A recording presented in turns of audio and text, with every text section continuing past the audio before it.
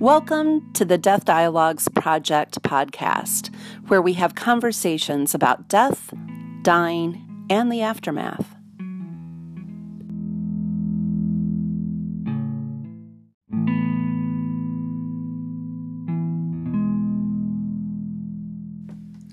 Thanks for joining us for today's episode of the Death Dialogues podcast. Today, my guest is Atticus Jennison, 14 years old. Atticus happens to be my son. And one of the reasons I wanted to have a conversation with him today is that a lot of parents wonder just how much to expose their children to death and dying. Part of our story is that in the past couple years, we've had a lot of death going on. One was my brother who died of brain cancer and was sick all of 2016, and I was traveling back and forth for that. And then 10 months later, my mother, who was 94 years old, died here in our home, and we had taken care of her, and she lived with us for 2 years. So without any more conversation about that, hey, Atticus, thanks for joining us today. Hello. Hi.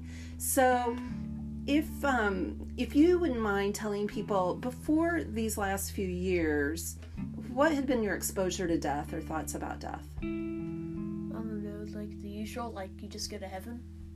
Like, I never really thought much about it because I never really experienced it in too much of a bad way. And then all this death came out of nowhere. And yeah, I guess like when the death did happen though, I guess like it happened. And then I grieved for like the first week, and then I was completely fine. But it was like pictures of my grandma and Max and Doreen, my grandparents, and my uncle and my grandpa. Like pictures of them trigger emotions, but like normally I just don't think about them that much, and I kind of feel bad for that.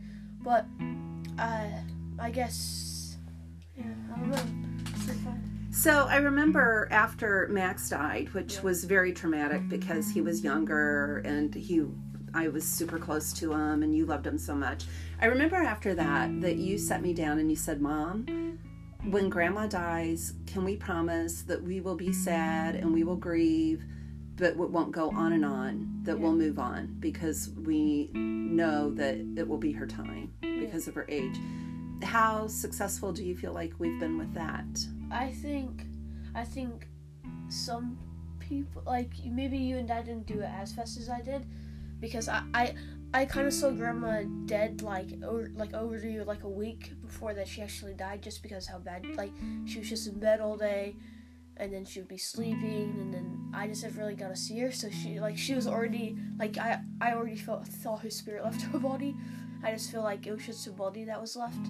So after that happened, like I grieved when she died, and then I just listened to You Are My Sunshine, the song that she always sang me, and that was it. Yeah. So, like, Mom had always been super open about death, wasn't she? Mm-hmm. And so in our home, we were having lots of conversations, and she was leading a lot of conversations about her impending death, and that she was ready, or if she was ready. And did you think that was helpful for you throughout that 10 months or so, or even the 2 years that we've had her, to have those conversations? Yeah, because she never told me that she never told me that if she said that she was scared to die, then I would have been kind of paranoid, because when she died, I wouldn't know if she would be like okay or not. I don't know, like if she's happy in the afterlife, but I think she's fine. Yeah. Mm-hmm. So I think what you're saying is because she had a positive feeling about death, it was easier for you to have those conversations. Yeah, but she was scared just like everyone would be though. Like she got nervous when she was talking about it quite a bit. I know that one thing that she struggled with was that feeling of, am I okay to let go and die, or is that going to be looked at as giving up? Yeah. And I know that sounded like most of the conflict with me, and hopefully we supported her in a good way.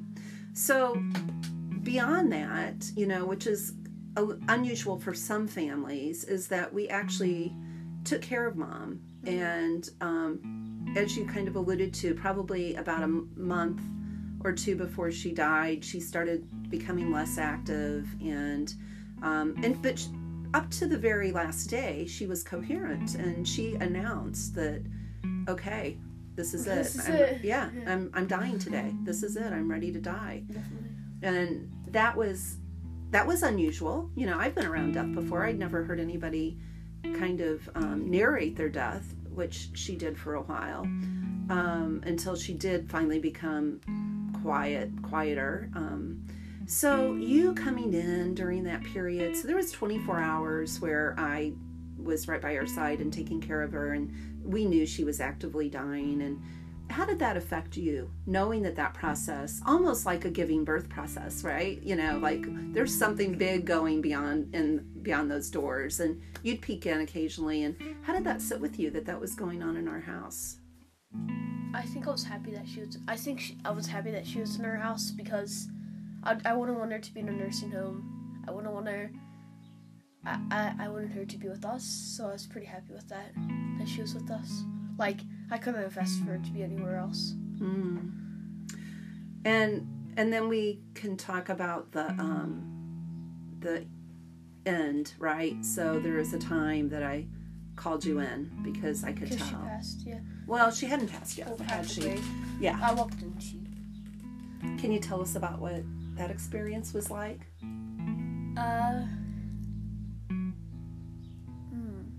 It was, I don't know, I didn't feel much. All I felt was a little bit of sadness, but like, there wasn't that much sadness. I feel like the sadness was just me being kind of greedy that she's not with me anymore. Like, there's no actual me, like, oh no, she's gone. Like, that was the only sadness. There's no, like, I wasn't scared for her or anything. So that's the only sadness that I had. Like, just knowing that she's going, but how would you put this? Like, yeah, like, the only sadness I had was that she was not going to be with me anymore.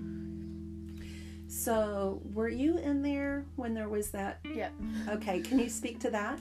There was a change that happened at the end that got us, really changed the emotion in the room, and I'd like Atticus to speak to that. Well, before she died, like, as she was dying, she had this big smile on her face, like a big smile on her face, and then her mouth just opened up a lot. Yeah. And that, some people say that's when the spirit leaves the body. Yeah. When they open their mouth like that. Yeah, so just to be a bit more descriptive about that, so Mom's second to the last breath, and mind you, she hadn't had a totally peaceful look on her face. I mean, dying's hard work, right? Yeah. And she was laboring, and her second to the last breath, with an inhale and exhale, this beautiful, big, full-face smile. Her eyes were shut, but you could see her eyes crinkling with the smile. Her face just lit up with a smile, and to the point that we were like, yes, you're there, give Max a hug, tell everybody we said hi. It felt so victorious. And by that time in her narration with it, she was ready. In fact, at some points before she stopped talking, she would say, why in the world does it take you so long to cross over when you're so ready to go? Which was also interesting because we'd never heard my mom say the words cross over before. She was very, very Christian and, had some really strong feelings about heaven. And I just never heard her say those words. So I take those words as straight from the person that absolutely knows mouth. And I'm okay with that terminology, crossover. I think that's probably real. But then what Atticus is referring to is so we thought that was it, and she had passed with that big smile on her face, and a long time goes by. Then she takes one more breath in, and with that breath, her chin comes out, and her tongue goes straight up, curls up to the top of her mouth. And the interesting thing about that was that I've never seen that in a death process before, but I had been at a Death Cafe meeting a few months before, and I may have actually told Mom about that. And there was a man there, and he had sat with many Buddhist monks and said that the Buddhist monks had declared that when the tongue goes up to the top of the mouth, that's when the spirit has left their body. And so I actually found her death hugely magical. I found that smile, was her way of telling us she was seeing everybody. It's just what it looked like, isn't it, Atticus?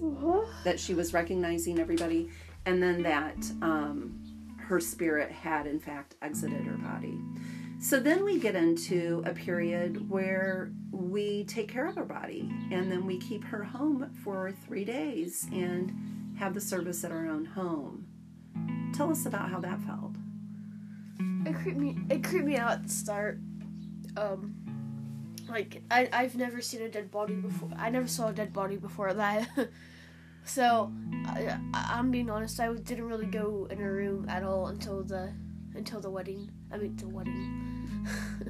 The funeral. I didn't go into a room at all until the funeral because I'm just not used to seeing dead bodies, personally. Yeah. So, did it feel like it was still her when you did see her? No. I didn't feel any connection. Yeah. I knew that was where my grandma was, but that's not my grandma anymore. Right. I feel ya. I felt the same way. She looked beautiful. She looked great, but it didn't look like her, really, did it? Well, it looks like her, like the appearance, but it wasn't her. Yeah. And then tell us about the service we had. We got a bunch of people from our church in Whangarei. We had some of Mom's friends that met her, and we had some of Dad's friends that met her, and we just all sang, and everyone talked about her, and we're all doing it around her body, and yeah, it was awesome. Yeah, it was lovely that her room opened up to the outdoors, so we could sit outdoors and have this experience just the way she would have wanted it. So my mom was 94 years old and had always talked about how when she was young they did death at home, and we knew that this would be, in fact, we'd planned it with her. This was what she wanted, and it was going back to the roots that she had come from, really. Have there been any times with our loved ones that have died that you felt their presence at all after death? Grandma Doreen. That was kind of creepy. As we were walking in, she took her last breath, and she was like normal, hot, warm when we walked in, which was crazy. It was a bit of a surprise, wasn't it? And I still felt her around there. So I'm wondering if a parent was going to talk to you about what your recommendation is for families or people with kids and death. Do you have any words that you'd like to share? Warn your kids before anything happens, because I reckon if I didn't know about death before that, and if my grandma didn't talk to me about it, and my mom didn't talk to me about it, I would have been grieving for months. Because most people at my school, when their grandparents died, they would be gone from school for 4 weeks, 3 weeks. I was back at school the next week, and it was bad. I'd really start crying, and that was just when I thought of her, but otherwise I was fine. So we've just had, it's been over a year now. Yep. It's been a year and a month. How's grief come up for you lately? Just when I see pictures around her around the house, it makes me happy. I have one in my room right next to my desk. I just like to keep them around, and then I get to think of her. I don't cry anymore. I just think how grateful I was for having such a good grandma. We were lucky to have her here, weren't we? Yeah. Yeah. Definitely. Yeah. So, I guess this is a tough question for you, but if you could look into a crystal ball and think about your future self and you doing death with your family or whatever, how has your experiences thus far with death affected you with how you think you might handle if you were in charge, say for me or your dad or whatever, how does it make you feel or think about death and what you would do? I think I'd be fine if I knew my mom or dad were gonna die. That's when I think I'd be fine. But if they both died in a car crash or I don't know, fell off a cliff or something like that, I would I'd be shocked. But I'd be fine if they would like slowly pass. Because if I had like a family, obviously I'd tell them, like I'll just make like they're going to be in a happy place. Like they're gonna get to see all the loved ones that they haven't seen for years. Like there's nothing wrong. They're just we're just being greedy. Like we need to give the people on the other side a turn now. Like we need to give like grandma and grandpa a turn.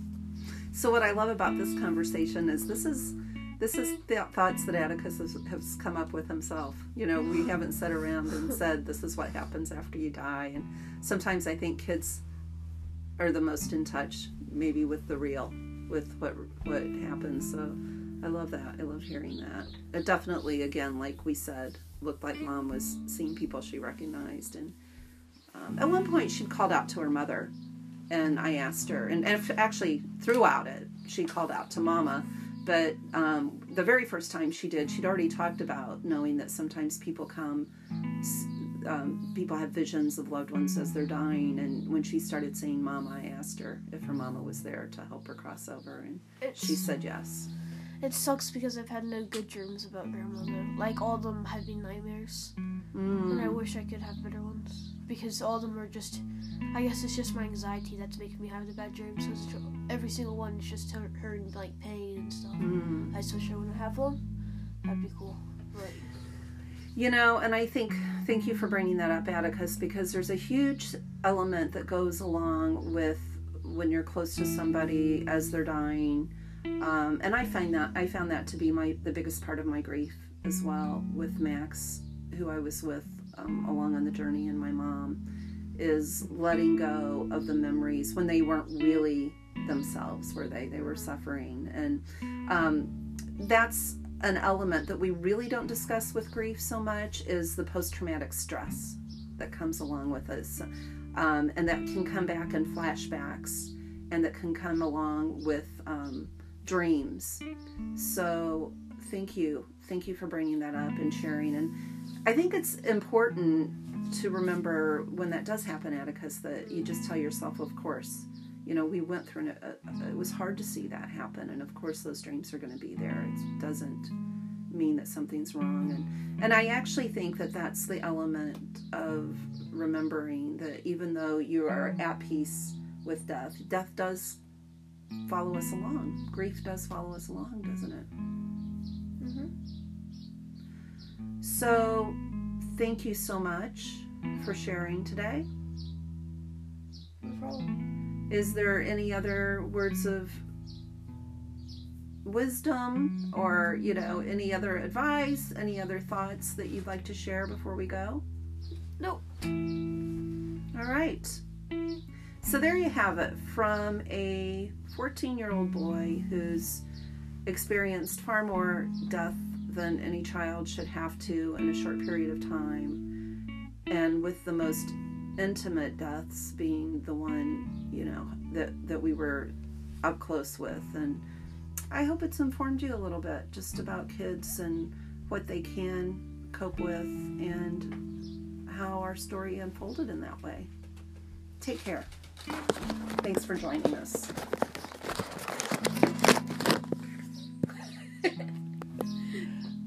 Okay. We're trying to log out here.